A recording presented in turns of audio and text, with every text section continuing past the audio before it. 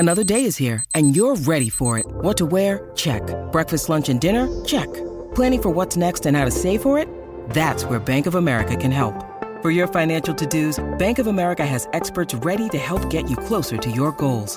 Get started at one of our local financial centers or 24/7 in our mobile banking app. Find a location near you at bankofamerica.com/talktous. What would you like the power to do?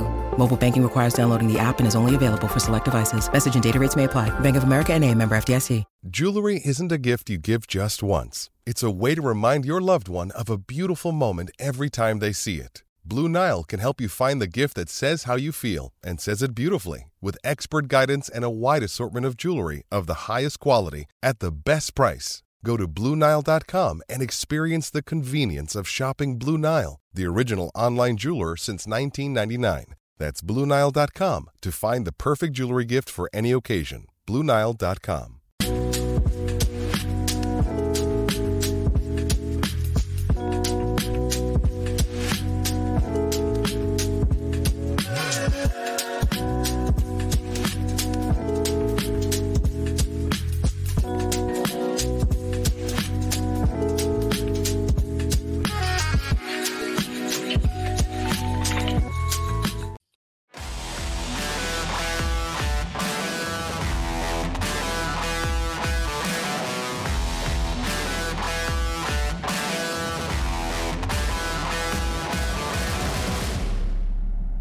Hello, everybody, and welcome to the PHLY Eagles podcast. Bit of a throwback back in our basement abodes. Bo Wolf, Zach Berman. Zach, how are you? Doing well. Excited for the show. I'm saying doing well in the sense that I get to do a show with you. This is awesome. It's been a hectic day. That's why we're not in studio. It's been a hectic day for both of us. But it is a bit of a comedy of errors on both ends, yes. Yeah, but the show must go on, as Jalen Hurts said last week, and this show must go on. As Jalen Hurts famously coined the phrase, the show must go on. Well, we are an Eagles podcast, and the starting quarterback said it, so I think it's appropriate to say. The show is going on, and it's good to see you, and you can't see Julia but I'm appreciative of all Julia's help in producing this. Well, I think everybody's very curious. They want to know what the deal is, what's going on. I'm home with this sick kid. This is, I think, the second time this has happened in terms of us being on the beat together. You with a flat tire. I feel, is this a thing that you feel like happens to you more in your life than most people, or is this just? I think it happens to me more than most people, but I would. Is this more than two? This is two in the past 3 years. Past 4 years, 3 or 4 years, yeah. Past 3 years. Had you had any before then? I mean, yeah, actually, there was a period of time where I was getting them quite a bit. Well, I should more say than this? More than 2 and 3 years? Well, in the city, like I had a nail straight through my tire today. I'm in the city a lot, obviously driving around. That went right. So, but today's situation was such that, for the audience, I was going to go into the studio. I would be in the studio. Bo would be at home, and we were going to do it like this.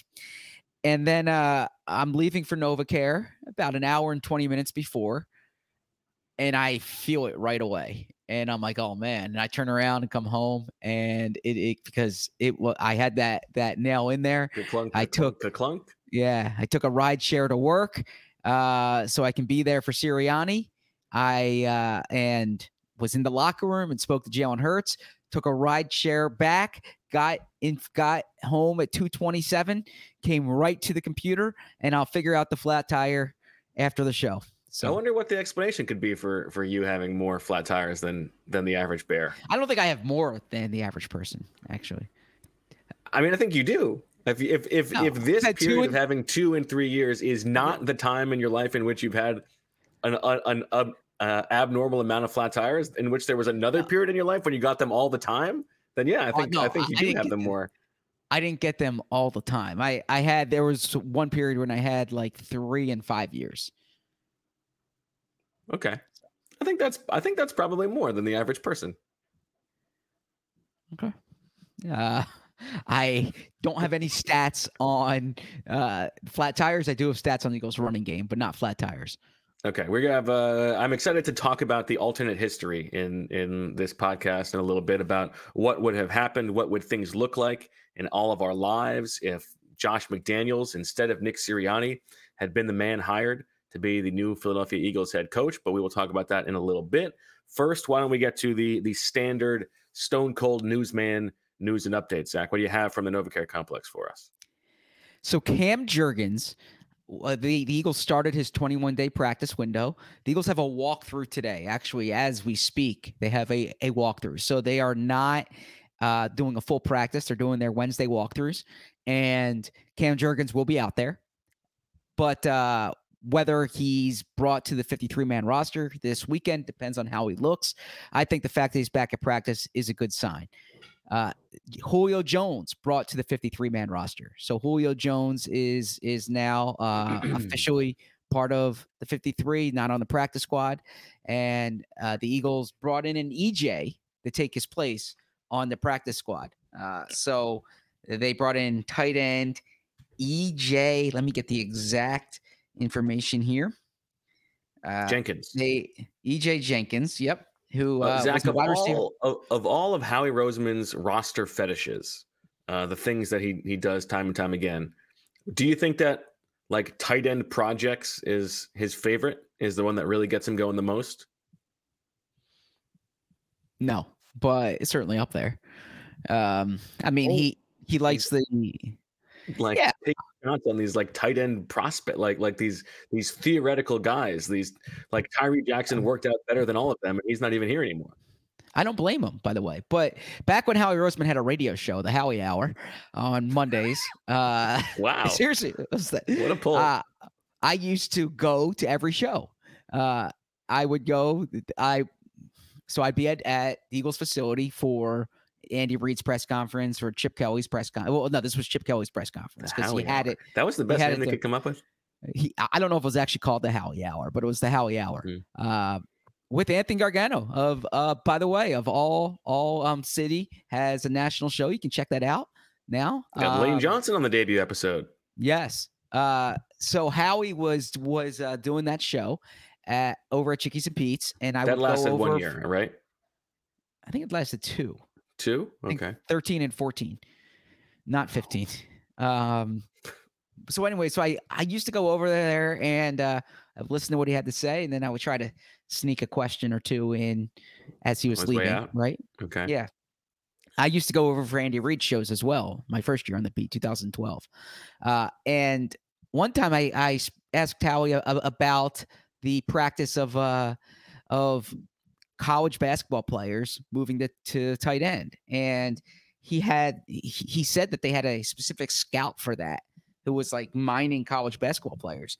And I was like fancying myself whenever I'd be watching college basketball, like trying to find the ideal tight end, not for Howie, just in general. Like I wanted to see if it was something that I could do.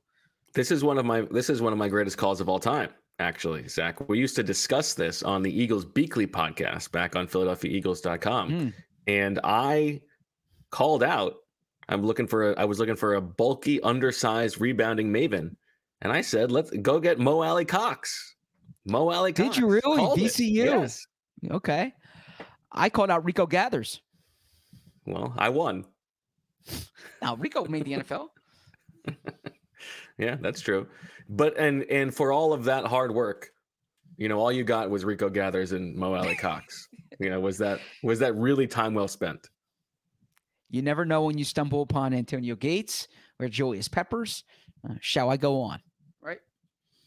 Jimmy Graham. EJ Jenkins. EJ Jenkins is not even this guy was a wide receiver. It's just that he was a wide receiver. Of all of these, how he loves this, like the theoretical tight end, and there's always going to be, it's fine. It's a fine use of a roster spot, but yeah, I'm not going to rip on him for that. I'm not going to rip on him for that. Like who's ripping? I'm just talking about it's nice that he's open with his kink. This is open with his kink. This is a competitive business. What you want to do is you don't want to leave any stone unturned. You don't want ever for Jimmy Graham to pop up and you're like, I wish I knew about him, or Antonio Gates to pop up and say, I wish I knew about him. That's the job. And if you're not, there's an expression that an editor once told me, They said, if you're not writing it, you're reading it. When I was saying I was going to hold this for, for like next week, he's like, if you're not writing it, you're reading it. And it's kind of like that. If you're not scouting him, you're playing him. Right. So I guess we don't need to spend the whole hour on this little thing, but there is also a difference between like finding a guy coming out of college and just like adding a guy who's already been in the league to your practice squad, who's already proven that he's not Antonio Gates. But anyway, continue on. You're really pumped up about the EJ Jenkins signing. I honestly did not expect 8 minutes on EJ Jenkins. I didn't even have the name in front of me when it happened. But there we go. Which is a rarity for you. Yeah. So those were the transactions before practice or before the workday started, if you will. Nick Sirianni's press conference, we can kind of get into that. I was in the locker room, caught up with a few guys in there. And then it was at Jalen Hurts' press conference. And now here. So it was a condensed Wednesday, as I said, because of the walkthrough. Oh, and I spoke to Mike McCarthy today as well. That was a good one. Did he give you an Austin Powers impression? Does he do Austin Powers impressions? Yeah, he famously loves Austin Powers. He has the mojo moment in training camp. Oh, This is, you are like Mr. Consume every piece of NFL content. How do you not know this? It was a big part of Hard Knocks. Gotcha. Okay. This is like how he stays hip with the young players on his team is Austin Powers is staying hip. Austin Powers was when I was like in 5th grade. Exactly. You know that. Even you know that. But Mike McCarthy thinks that this is a way to stay current with the times. Okay. So what did you learn from Nick Sirianni? So, man, he has a spirited defense of Kenny Gainwell. He got back into it today.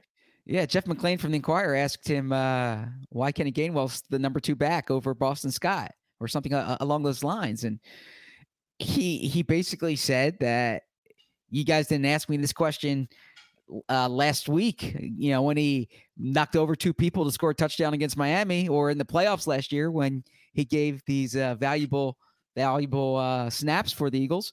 He said that Kenny Gainwell's doing things that kind of we don't see at and we being the media and the public. And then he continued harping on this point that if he benched him after a fumble, then he would have to bench Jalen Hurts after an interception, or AJ Brown after a drop, or Brian Johnson after a bad call. And then I think ridiculous equivalency. Like those guys are not on that level.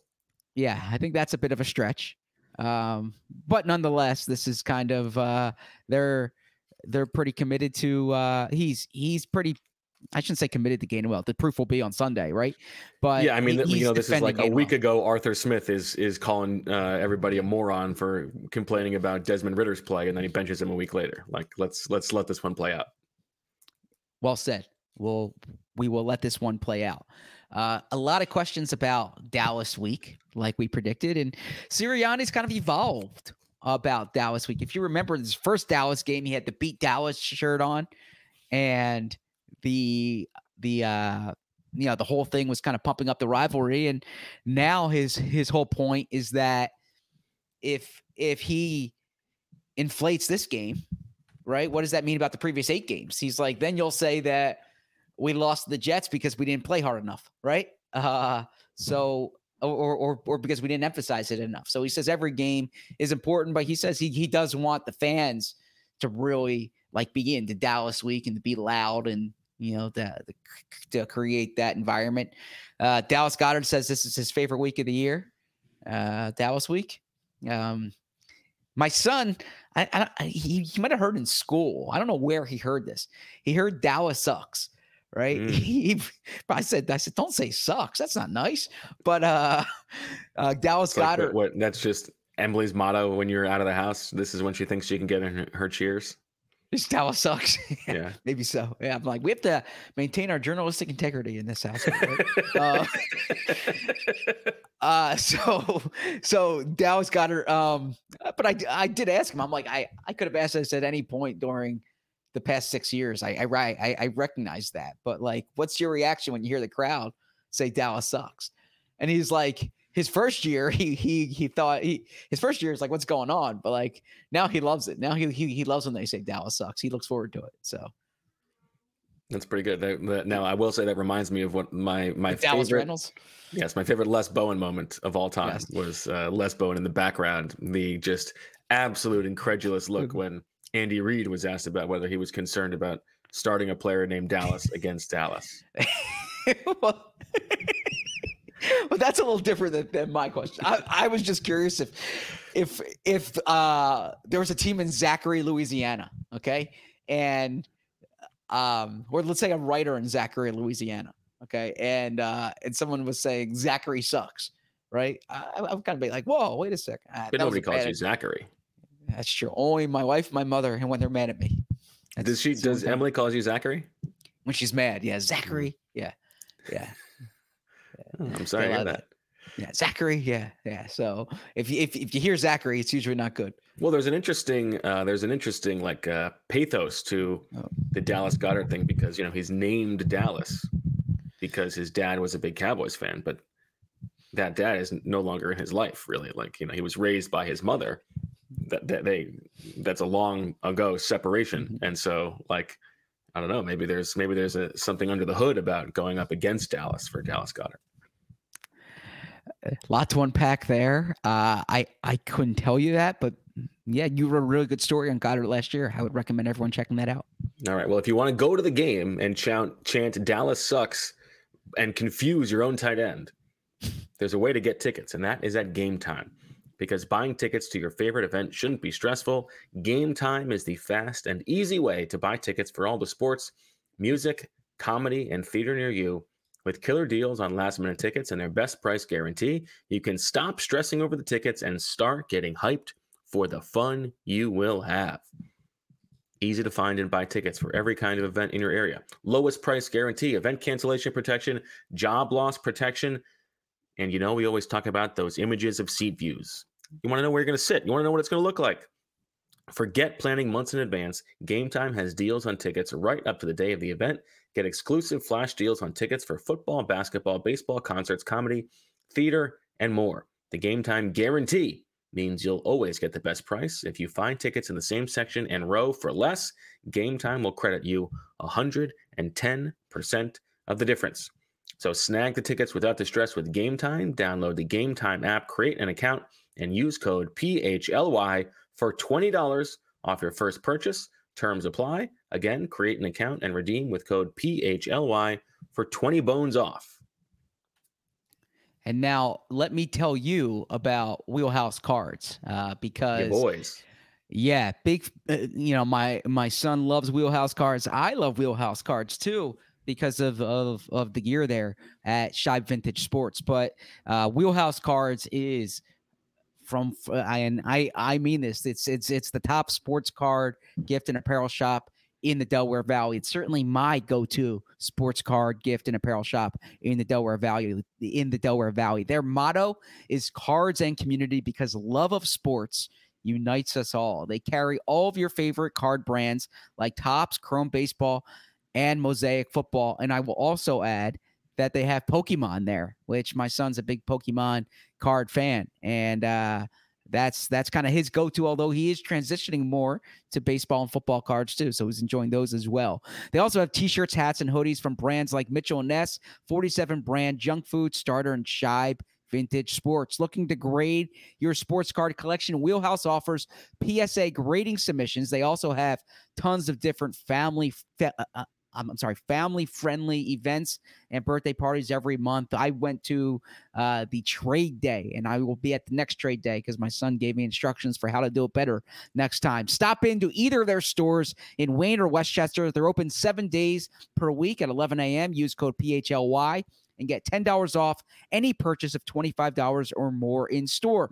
Also, be sure to give them a follow on Instagram at Wheelhouse Cards. I am following them there. Wheelhouse Cards.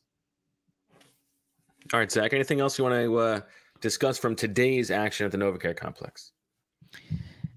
So in the locker room, obviously a lot of conversation about the Dallas game. The running game came up quite a bit, and rightfully so. I mean, they have not been running the ball as effectively in these past few games. And we spoke about it with Baldy yesterday, whether you think it's the offensive line, whether you think it's Jalen not running. The RPRs aren't there as much as they were when Jalen was healthier. But I would say that Nick Sirianni kind of said it's a week-to-week thing, and they do what it takes to win. Some, in recent weeks, they've had to pass the ball quite a bit more. And I hear that. Look, they could have scored 50 points against Washington, right? So I'm not up in arms about it, but this is a week when they're going to have to run the ball. I think Dallas is vulnerable on the ground, and that's the Eagles yesterday. Yeah, the Eagles had that drive, that 13-play, 75-yard drive to take the commanding lead in the fourth quarter last year, where they ran on 10 of 11 plays, and they kind of imposed their will against the Cowboys. So curious to see that. I have a story on allphly.com right now. Well, I have kind of Eagles thoughts and notes, but I have the numbers there of what the running backs have done, and the running backs haven't been particularly effective here. There's kind of this school of thought, well, the yards per carry are brought down because the quarterback sneaks. But think about this. Their yards per carry are actually higher when you take, if you include the quarterback there. The running backs are only averaging 3 yards per carry in these past few games. So that needs to be something the Eagles, they must improve it. And I think they will improve it this week.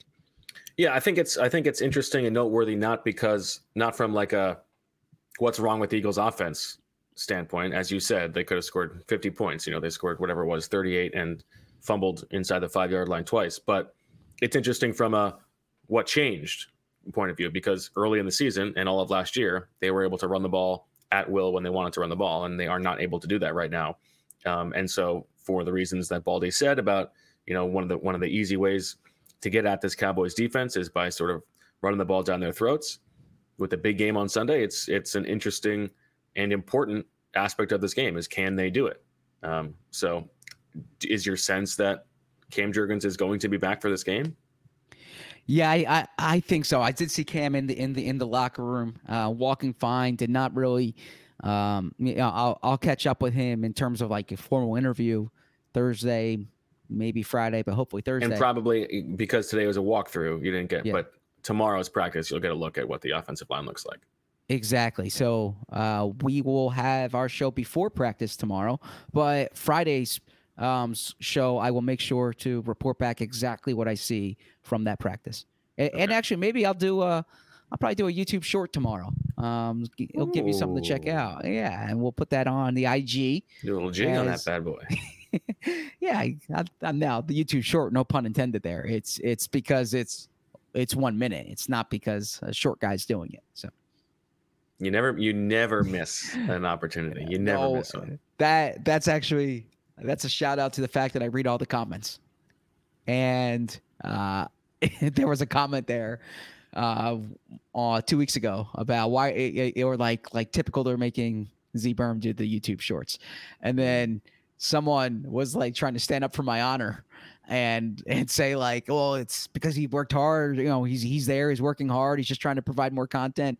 And the guy was like, no, it's like a height joke. So yeah.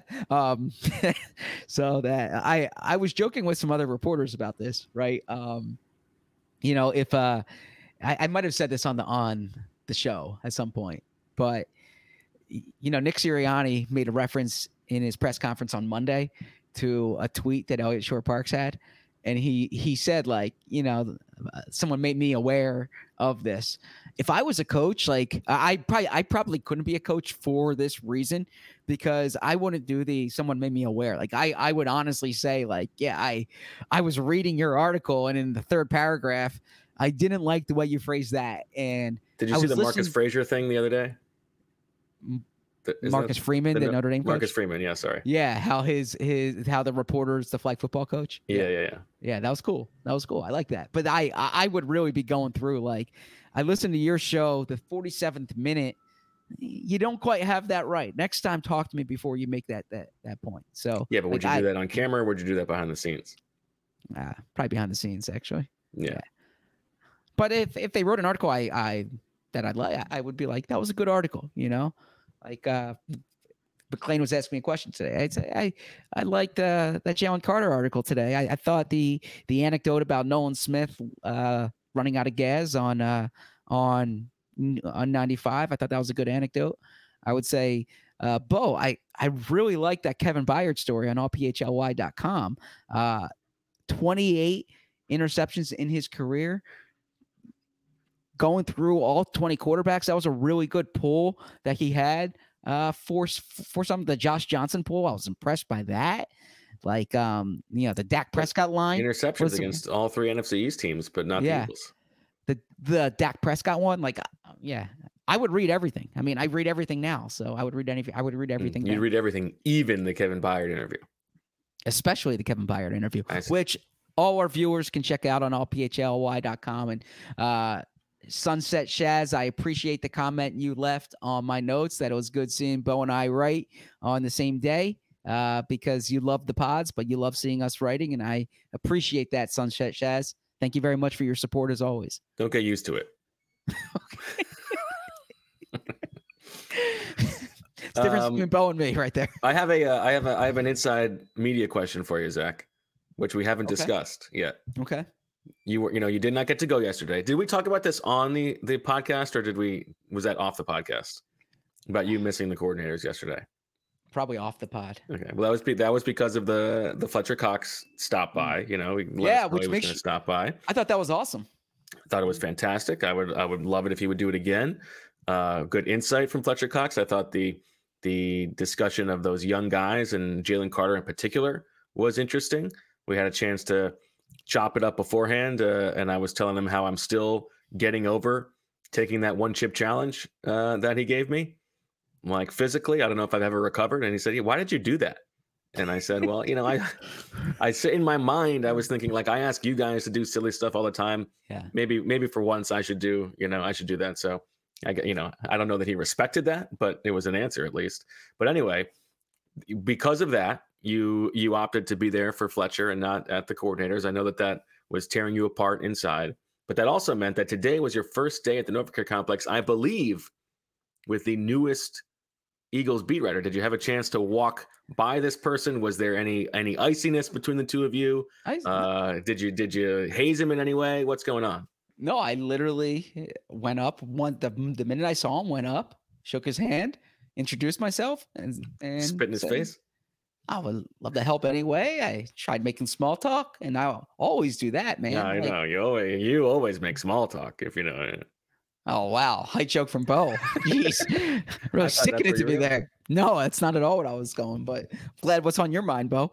No, I honestly just, I respect everyone's work, and I'm excited, anytime there's been a new writer, I feel confident saying this. You can ask any new person on the beat.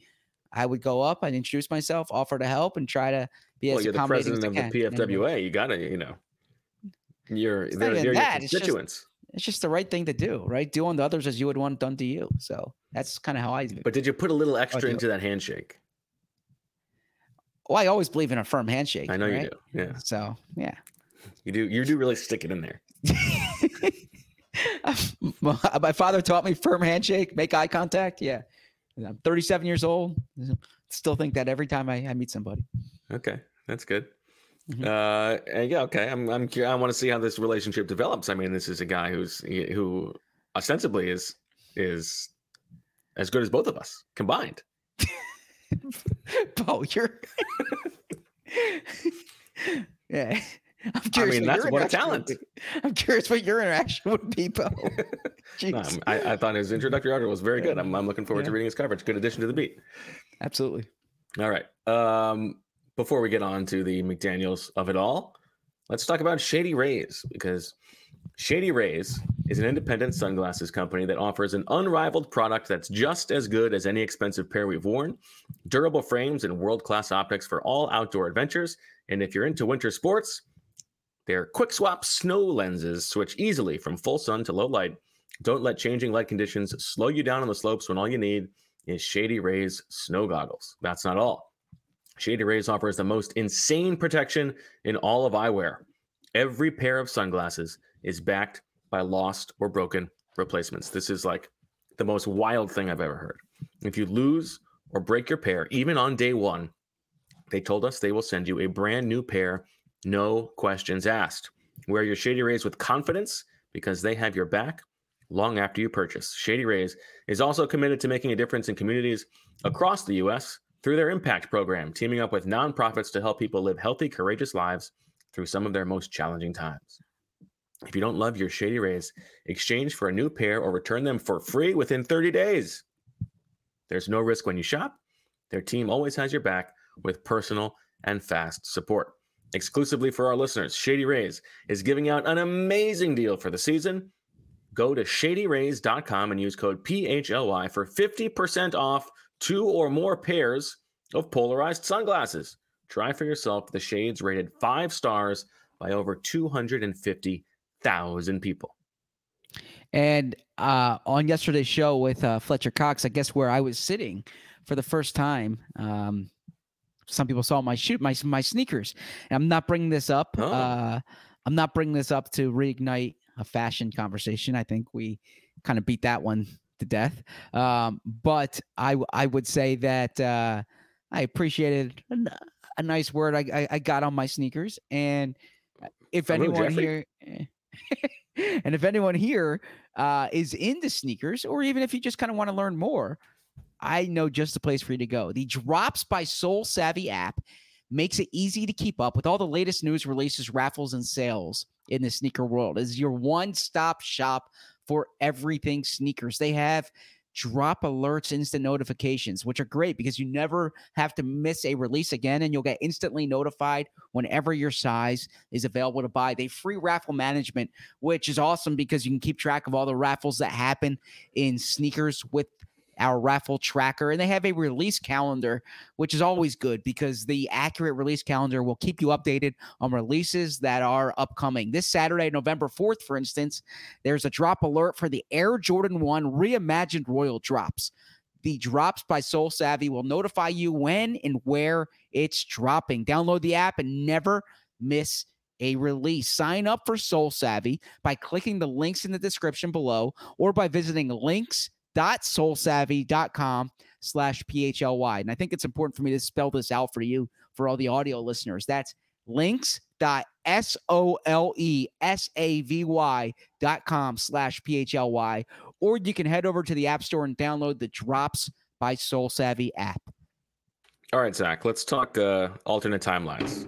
Like in, I guess it's not quite like in that show, The Affair, and that's a little bit different, but sliding doors, you're familiar with that? Yeah, it's the subway. He misses it, and the whole life happens differently. Good for you. Okay. Yeah, my grandfather references that to me quite a bit. I always think about sliding doors moments throughout life. Yep. Nice. Good pull. Good pull from Grandpa. Mm-hmm. Pop up. We call him Grandpa. What do we call him? Pop up. Pop up. Pop up was me too. All right. There are several of these over the past couple of years for the Eagles, right? There is the Russell Wilson, Deshaun Watson flirtation from last offseason. There is the Allen Robinson potential signing from last offseason. But maybe the biggest one was the hiring of Nick Sirianni, which by all reports, including our understanding, was that their final two for Jeffrey Lurie in 2021 after firing Doug Peterson was Josh McDaniels and Nick Sirianni. And obviously overnight, Josh McDaniels fired midway through his second season. He's had 2 jobs in the NFL, and both the times he's been fired in his second season. It seems like once again, acrimony with management, with ownership, with the players, a bit of a disaster once again. I want to talk about what you think a Josh McDaniels Eagles regime would have looked like. So I guess go ahead if you want to. Well, fair question, but first off, credit to you because you broke the story of their interest in McDaniels back in January 2022. Yeah, I mean, I don't think nobody really cares about the scoop scoreboard. You know, it's like who's chasing this nonsense. Let's be fair. Okay, my opinion, but you're doing that for your bosses. That's about it. Okay, fair enough. My position. Well, I have a few thoughts, but I think the biggest thing that I can say with certainty about how the last 3 years have gone for the Eagles is that I think, like we have talked about, I think most of the Eagles' success is ownership driven, and so I am not. Yeah. I don't think that Josh McDaniels would have worked out well here, but the thing that I'm 100% sure of is that if Josh McDaniels were the Eagles head coach, Jalen Hurts would not be the quarterback. And why are you 100% sure of that? Because Josh McDaniels is the opposite of like what we have talked about. Like what is good about coaches is adjusting your philosophy and your coaching to the players that you have. Why I think Josh McDaniels is not a good coach as a head coach is that he doesn't do that. And he's only looking to import people who fit what he wants to do on offense. And Jalen Hurts is not his kind of quarterback. And I don't believe that, like, especially early on, before Jalen Hurts had any kind of like reason to really believe after his rookie season, when he's spending time in the backfield next to Carson Wentz. Like, those plays are so funny to look back on. I think that offseason, if not that offseason, the next offseason, they would have brought in somebody like a Jimmy Garoppolo, who was just a plug and play, let's run Josh McDaniels offense type guy. I hear what you're saying. I would start it off by agreeing with the top of your argument, which is I think success is often organizational success, right? And in that there's an organizational infrastructure, like there's a reason why it's a chicken or an egg thing. And I wrote about this before the Super Bowl last year. Are the coaches that the Eagles hire always, the last 5 coaches? Well, I'll say every coach that Jeffrey Lurie's hired has won the NFC East, right? The last 3 coaches, or 3 and the every last single 4 coach who's hired has been deemed the wrong hire by Mike Lombardi. or not won the NFC East because Ray Rhodes didn't, but made the playoffs within the first 2 years. Every coach made the playoffs within the first 2 years. Okay, which like doesn't happen very often. Nick Sirianni made it his first year. Doug Peterson made it his second year. Chip Kelly made it his first year. Andy Reid made it his second year. Ray Rhodes made it his first year. So I think part of this is like organizational infrastructure is important, and that determines a lot. Like perhaps a good coach might not have worked out in Las Vegas, or a better coach than McDaniel might not have worked out in Las Vegas because of the organizational, because of the organization it is relative to the Eagles. But I do agree with you in terms of I was really unimpressed with what Josh McDaniel did from like a personnel perspective. I mean, I don't watch the Raiders enough to tell, like every time I watch them, I haven't really been impressed with like the scheme and the coaching and all that. But just from the personnel perspective, the roster that he had, that he inherited, to the roster that he has now, just a series of like odd decisions and just loading up on all these former Patriots. Just a series, odd decision after odd decision. And the fact that he didn't make it in the year 2 of a 6-year deal, like they've been totally uncompetitive. They jettisoned Derek Carr for Jimmy Garoppolo, to your point, right? I mean, they brought in like Jarrett Stidham at one point. So they've been unimaginative at the quarterback position. They've made a series of odd moves. They don't really have a schematic advantage. Yeah, Josh McDaniels has had 2 shots, which is 2 more than most coaches, and certainly 1 more than most failed head coaches who don't make it into their second year. And really, he's had 3 shots because he was hired by Indianapolis and he backed out of that as well. True. And he's a really good offensive coordinator because he also had the best player in the history of football, or the best quarterback in the history of football during his time. But I look at it and say that this shows you that there's more to making a hire than the offensive and defensive schemes, right? It's like it's all these things we talk about with Nick Sirianni, the leadership, the management, the attention to detail, all these different ideas are far more important to me than like what was your offense ranked during your time as offensive coordinator. And that's what's so bizarre about the fact that in theory, And in reporting, it came down to McDaniels and Sirianni because they are such opposite types of coaches and were at the time. Like, if McDaniels comes in, he's coming in, you know that he's going to be this authoritarian who is going to want to wrest control away from the front office to some degree, even if, he and Howie Roseman had what they thought was a good relationship. I think both sides would have known that that was not going to last for very long. He's a guy who was going to want to have a hand in everything in the building and was not going to be a, quote unquote player's coach, right? Like, this is a guy who he wants things to be done his way. And Nick Sirianni is the opposite of that. He's like, you take care of personnel, let me coach the coaches and coach the players and, focus on connecting and all that stuff. It's so opposite. And it's bizarre that, like, the choices came down to those two. And listen, maybe there were other people involved. We know that Nick Sirianni was not on their initial list of interviews for head coach. It's a little bit like a bit of a lucky accident.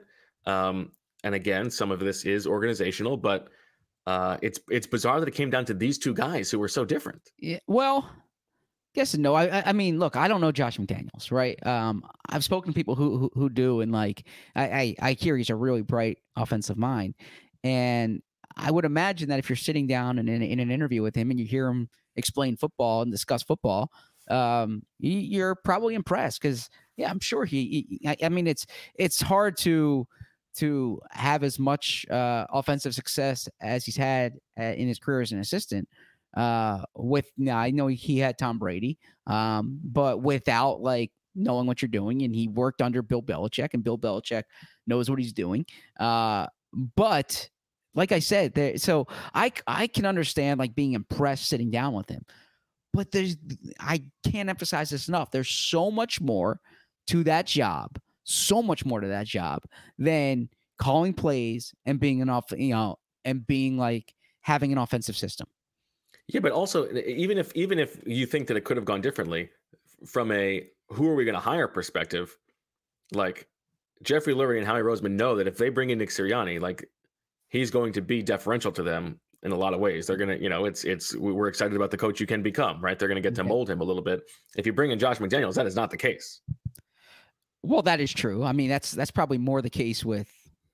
It's probably more so with Howie than with, like Jeffrey owns the team, so, but I actually think the Howie of it is an important angle here. Like, I think that even listen, after 2020, there were people who thought that Howie Roseman should have been fired along with Doug Peterson.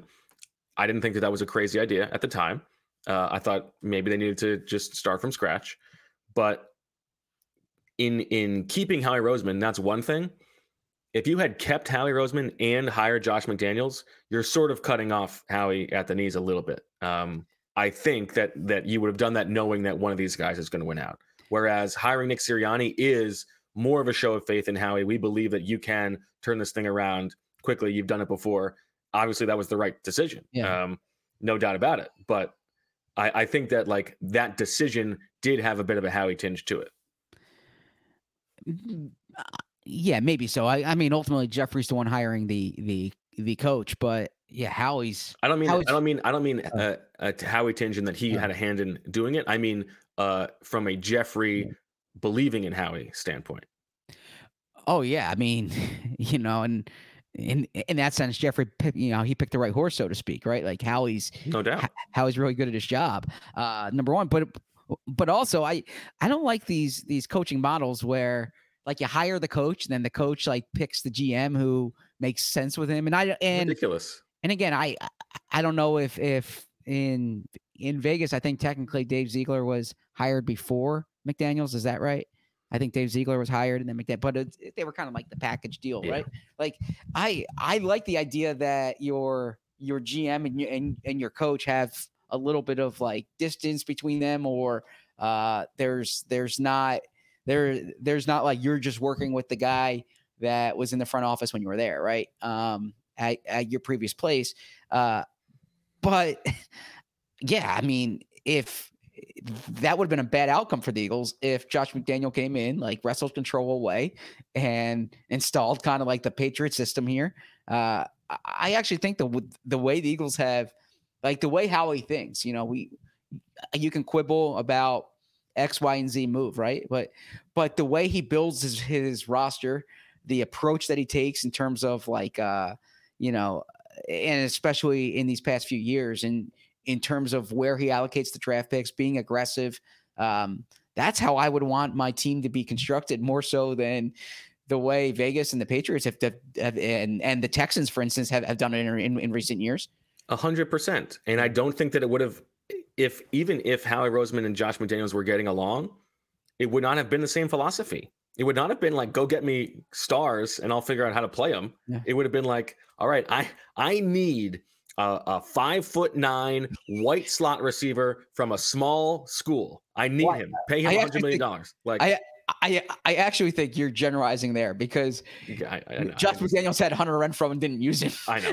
I am joking, but yeah. I think more of the issue is like, it would have been go out and get me the guys I need to run my system. Yeah, it would have been go pay these former Patriots receivers, right? And that kind of thing. And yeah, I'm with you there. Now, there was one place where I do think that the Eagles would have done a better job with McDaniels than McDaniels did in Las Vegas. Like I was surprised to see that and Antonio Pierce was named the interim head coach, right? So I went just looking at their coaching roster. That is a very underwhelming group of coaches. And we know that the Eagles have a heavy hand in the coaching staff and putting that coaching staff together. I do feel confident that if Josh McDaniels was here, his coaching staff would look a lot better in Philadelphia than it does in Las Vegas. Yeah. Now, the thing is that a lot of those guys are former Patriots guys. No, the defensive coordinator that Josh McDaniels wanted to hire was Jonathan Gannon. Okay. That's true. So that is who his defensive coordinator would have been. Yeah. Like actually, Jeffrey Lurie had an interview with Dave Spadaro, I believe it was, after the hire for Sirianni, and said like Sirianni brought up Jonathan Gannon's name, and they were like, "This is the guy who keeps coming up. This is great," you know. So yeah, that's it would have been Gannon. Perhaps Matt Patricia would have replaced Gannon if Gannon got a head coaching job somewhere else. But no, I hear your point, and yeah, I mean, clearly this worked out well for the Eagles. That's a credit to Sirianni. Like that's I always credit the players, right? When before, you joke with me about Jeff Stoutland, who's an outstanding offensive line coach, but I always say the credit goes to Lane Johnson, first. Like the credit goes to Nick Sirianni first, because he's the one coaching the teams, right? But I do fundamentally believe that success is organizational success in the NFL, and that strong organizations tend to win. So what do you think? What do you think a Josh McDaniels timeline would look like if he was the Eagles head coach? So I don't know about the Jalen thing, right? Like, do you think there's any chance that they would have been able to keep Carson Wentz? No, I think Carson's mind. Carson was done no matter what. Oh yeah, and Howie's still there at that point, so Howie's making that trade, right? Okay. All right, so you make that trade. Yeah, good trade. So you make that trade. He probably gives Jalen 1 year, but instead of signing Joe Flacco, they sign Brian Hoyer or something like that. Okay, is Brian Hoyer going to unseat Jalen? Well, I don't know. Yeah. Maybe for Josh McDaniels. Yeah, I mean, the question is after. But I think they are probably not fully embracing everything Jalen Hurts can do. They're probably trying to make him something else. Yeah, maybe. So maybe, honestly, maybe that first year, San Francisco. When they draft Trey Lance, right? Maybe Jimmy Garoppolo. Very possible. Yeah, maybe they go after Jimmy G there, right? Yeah. I don't think that's crazy. Yeah. Or Jarrett Stidham, I see Cousin Grace saying. Yeah. Yeah, something like that. I mean, McDaniels' first year with the Broncos, he drafted Tim Tebow. So I don't know what he would have thought about. I honestly don't. I don't want to say he would not have kept Jalen Hurts. But Jalen needed development clearly, and he needed time, and he needed this infrastructure around him in terms. AJ Brown changes things quite a bit. So do you have that offseason that you have the following year? Josh McDaniels is exerting a heavy hand. I don't know the answer to that. Here's another eventuality I think would have come to play. the core four, I think only Lane Johnson would still be here. You think Kelsey would have been like? I think Kelsey. It's not as fun. Like, he's not coming back because it's not as fun. Yeah. Like, part of the reason he's having so much fun is because they're winning and there's this nice vibe. That vibe would not be here. I don't think he's pushing his body again. I don't think he and Fletcher Cox would have got along very well. Okay. And I don't know that Brandon, like, the team wouldn't have been good enough to like want to pay Brandon Graham to come back anymore. I mean, look, and I think Josh McDaniels would have wanted his own culture. Okay. I mean, to your point about Lane went through a lot in 2021. Like, maybe Lane wouldn't be here either. Yeah. Look, there's been a lot of people who've left that Raiders organization who haven't had very kind things to say about the way that was. And similarly, that was the case in Denver a decade ago. But again, I don't want to say I don't know, but I mean, none of us know how it would have turned out. But the Eagles, like, one thing that McDaniels does well is, slip there. That Sirianni does well, among many things, is this culture that he's created. And I'd say it's a player-driven culture that is like pushed by the head coach, but the players, I think, drive it home. And you said it well, like, Jalen sets the culture in that building. And the veteran leaders, like, have a heavy hand there. If this was McDaniels is the kind of guy who would let Jalen lead the culture. That would be problematic for sure.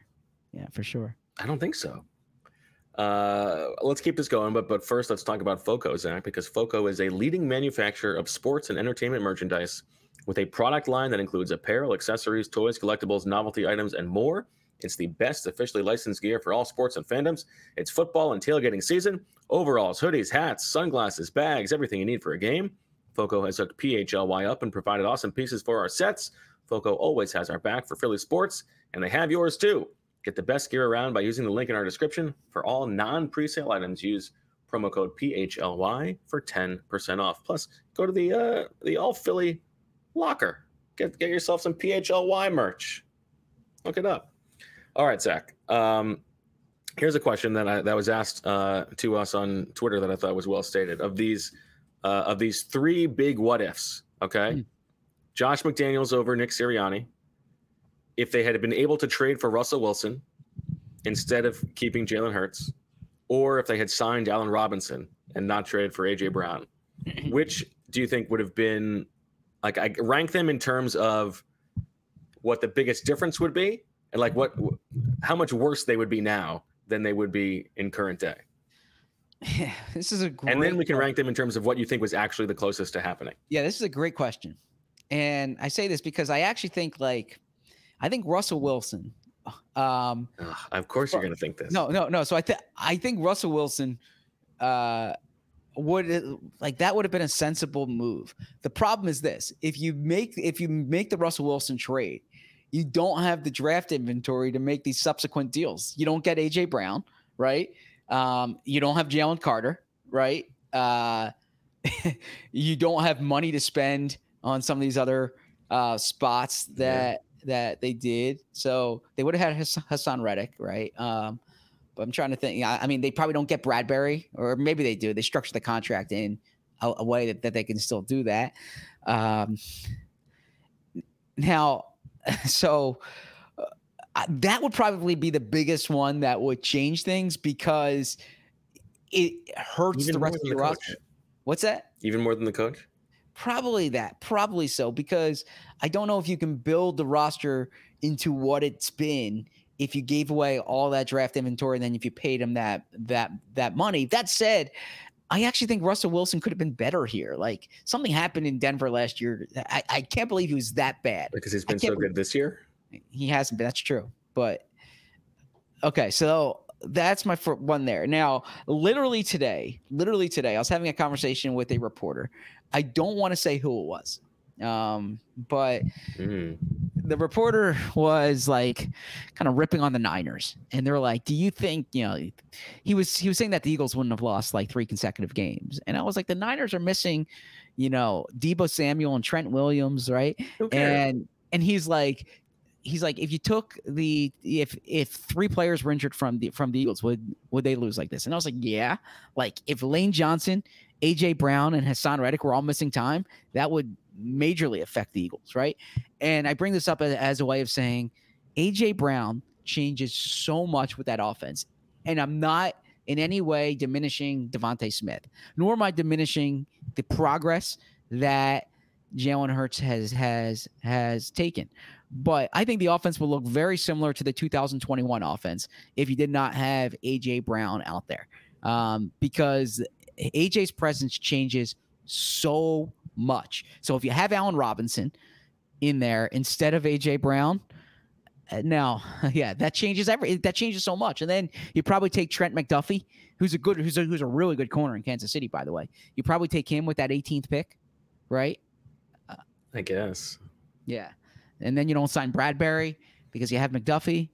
But I would still say that's probably the least, because there's like, look, if Allen Robinson was not productive here, they could still find a way to rebound, and you still have He'd probably move on from his contract a year later. Yeah, and you know Devontae's still developing. You still have Goddard, and you can go out this year and this past offseason and try to find a wide receiver. And you still have those other picks. Yeah. Right. Or maybe then they trade for Calvin Ridley at the deadline last year, right? Like there's like, yeah. So that's probably the least sliding door, but AJ Brown is so good. And then McDaniels, I guess I'll go McDaniels too, because I still think the organization's strong enough. But yeah, the Russell Wilson thing would have dramatically changed everything. Now, I would say from what was actually closest standpoint, I think we can say pretty definitively the closest to happening for sure was the Allen Robinson signing. That was like minutes away from happening. He had an offer he was going to accept from the Eagles and went to the Rams, and the Rams were willing to go a little bit higher. So that was absolutely about to happen. I think that the McDaniels over Sirianni thing was probably a little bit closer, because I don't think that – I think they wanted to trade for Russell Wilson or trade for Deshaun Watson, and from the beginning we're told from those players' camps that they didn't want to come to Philadelphia, and that was sort of the end of it. Which should be a red flag as it is. Who doesn't want to come to Philadelphia, right? This is awesome, this city. True. So, yeah. Like do you agree? There's nowhere else I'd rather live. So yeah, I agree. The Russell Wilson thing wasn't happening. The AJ Brown the Allen Robinson thing was literally there in his court. And Jordan Rodriguez from The Athletic had a really good piece last year, basically saying like the Rams swooped in at the last minute. He was about to sign with the Eagles. And McDaniels, that's in the middle here. He was a candidate, but clearly they preferred Sirianni. I mean, clearly there was something about McDaniels that they didn't want to go forward with. Got it. Okay. Anything else from the hypothetical that you think is worth exploring? So this is a really good hypothetical here. Let me ask you this. Okay. Curious. What's Jalen Hurts' career if he doesn't have the patience in Philly, and then if he doesn't get last year, he doesn't get AJ Brown, because we always talk about the sheer force of will, and Jalen Hurts, and he's a self-made guy, and Jalen Hurts.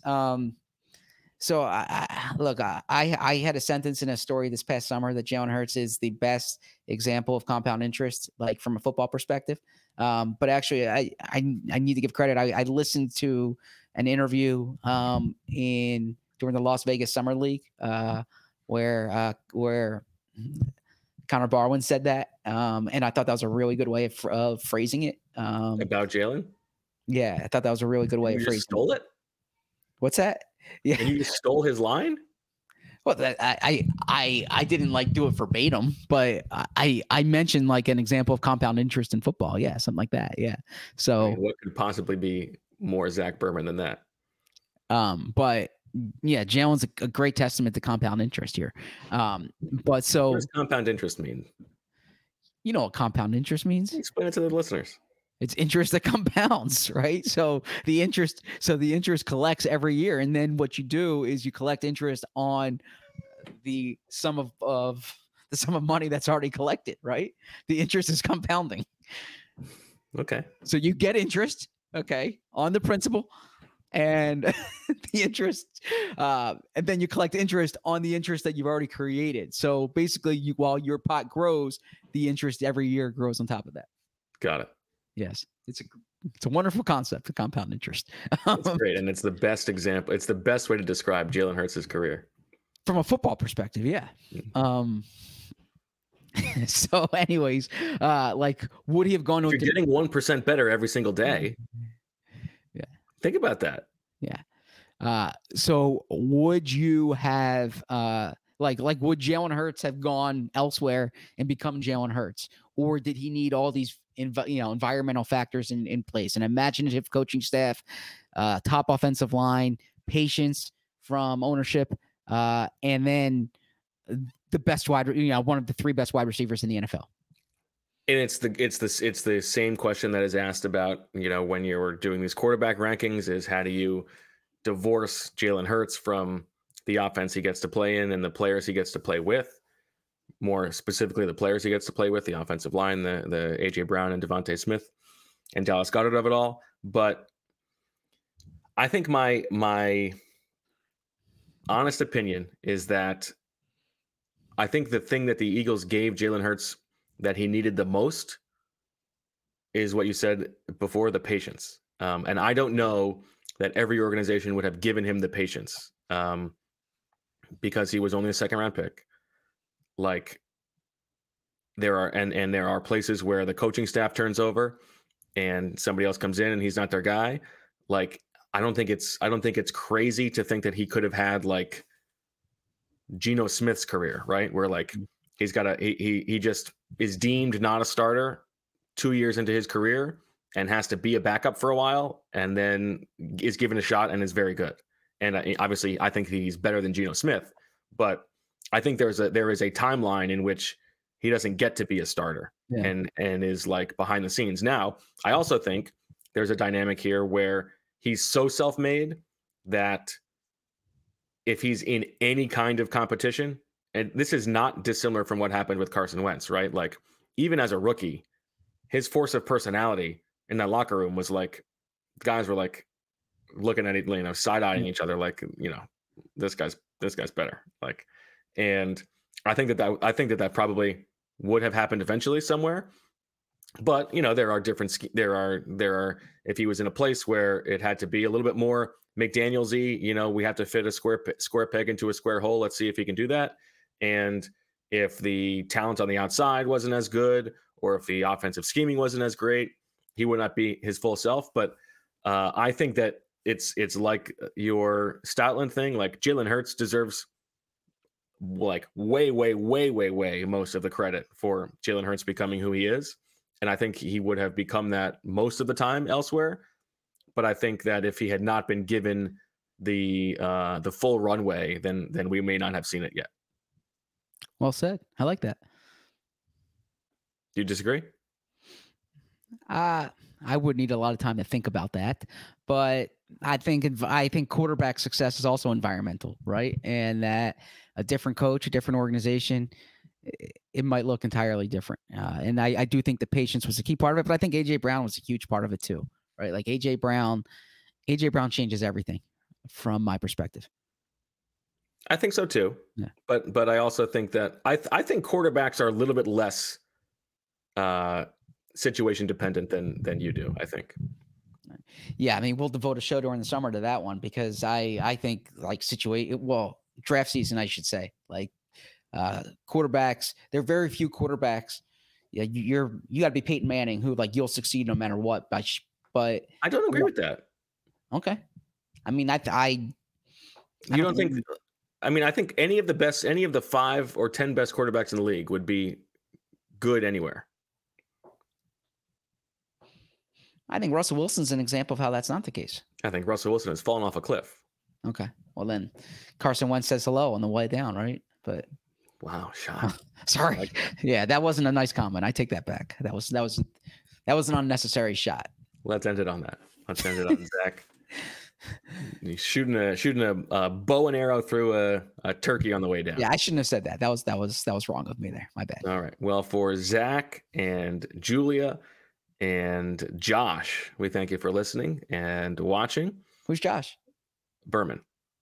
I don't think Josh is at work. He's not. McDaniels is who I was talking about. The guy who was sort of the through line of the whole show. That was gotcha. Okay. All right. Got it. We thank you for listening. Thank you for watching. We'll talk to you tomorrow at 11:30. And for all of us, thanks for listening. Thanks for watching. Check out the Lane Johnson interview on the debut episode of the Anthony Gargano, Brian Baldinger league-wide NFL show on the All City Network. Check out our Fletcher Cox interview from yesterday. We'll talk to you later. And as always, we love you. We all silly like the mayor.